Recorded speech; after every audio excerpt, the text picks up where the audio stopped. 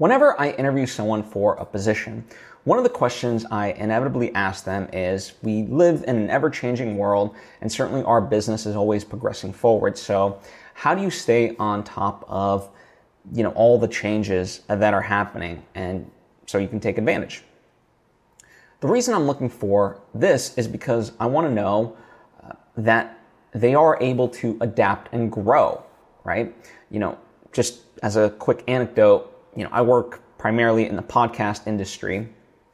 And when I went to college, that wasn't an industry whatsoever, right? So there's nothing in theory that could have prepared me for the podcast industry, even though now in colleges, that could be a major, right? But the filmmaking stuff that I did learn is applicable. And so with the question that I'm asking, I'm looking for them to be able to showcase that learning is a lifelong pursuit for them, and that they're able to be adaptable within the growing demands of, our industry. And also selfishly, I want to know, what are the ways that people keep up to date with what's happening, right? And how are they applying it in their own lives? So that way, if it makes sense, I can apply it for myself. And the reason that I'm talking about this now is because, I want to pose it to you and have you think about that for yourself. What are the ways that you are keeping up with everything going on? For me, I watch YouTube tutorials, like Cinecom is great, Film Riot.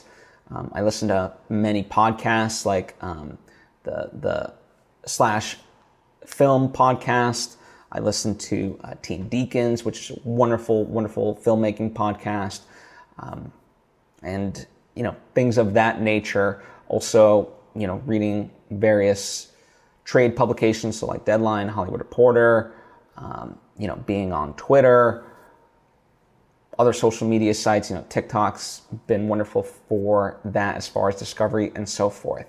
And so it just permeates my mind with, all these new ideas of things that are happening that I might be able to take advantage of. I also watch behind the scenes featurettes, of movies. Certainly things like Avatar 2, The Way of Water. Their behind the scenes making of is just tremendous, and I learned so much about how they made that movie. And even if I'm not at that scale yet, it's just wonderful to take in and be aware of, right? And maybe, okay, I can't do it this way, but how do I create that same idea, but on a much smaller scale, right? So I think it's important to think about it in those terms, because as I said,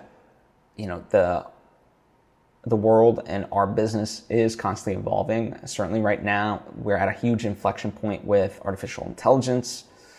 And when it comes to AI, one of the big things is I think we all need to be involved in that conversation. Otherwise, if we don't, then the people we don't want deciding how AI should be used will decide how AI is going to be used.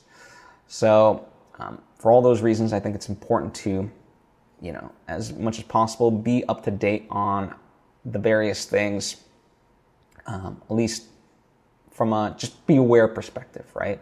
And it doesn't mean that you have to go chase a trend right away and be like, oh, okay, this new thing, I gotta go for example, I really believe in NFTs, albeit, they've gotten a negative connotation because people have taken advantage of them and just used it as a cash grab. But I actually think it's a really useful way for creators and audiences to actually connect, and that's how I want to use them. Now, I've been learning about NFTs and kind of keeping up to date in a small way. I'm no expert and stuff like that, but I also know right now, in terms of where I'm at with my stuff, right now that's not the main focus, that's not the main priority. First, I have to do other things before I can even think about the NFT component of that project, right?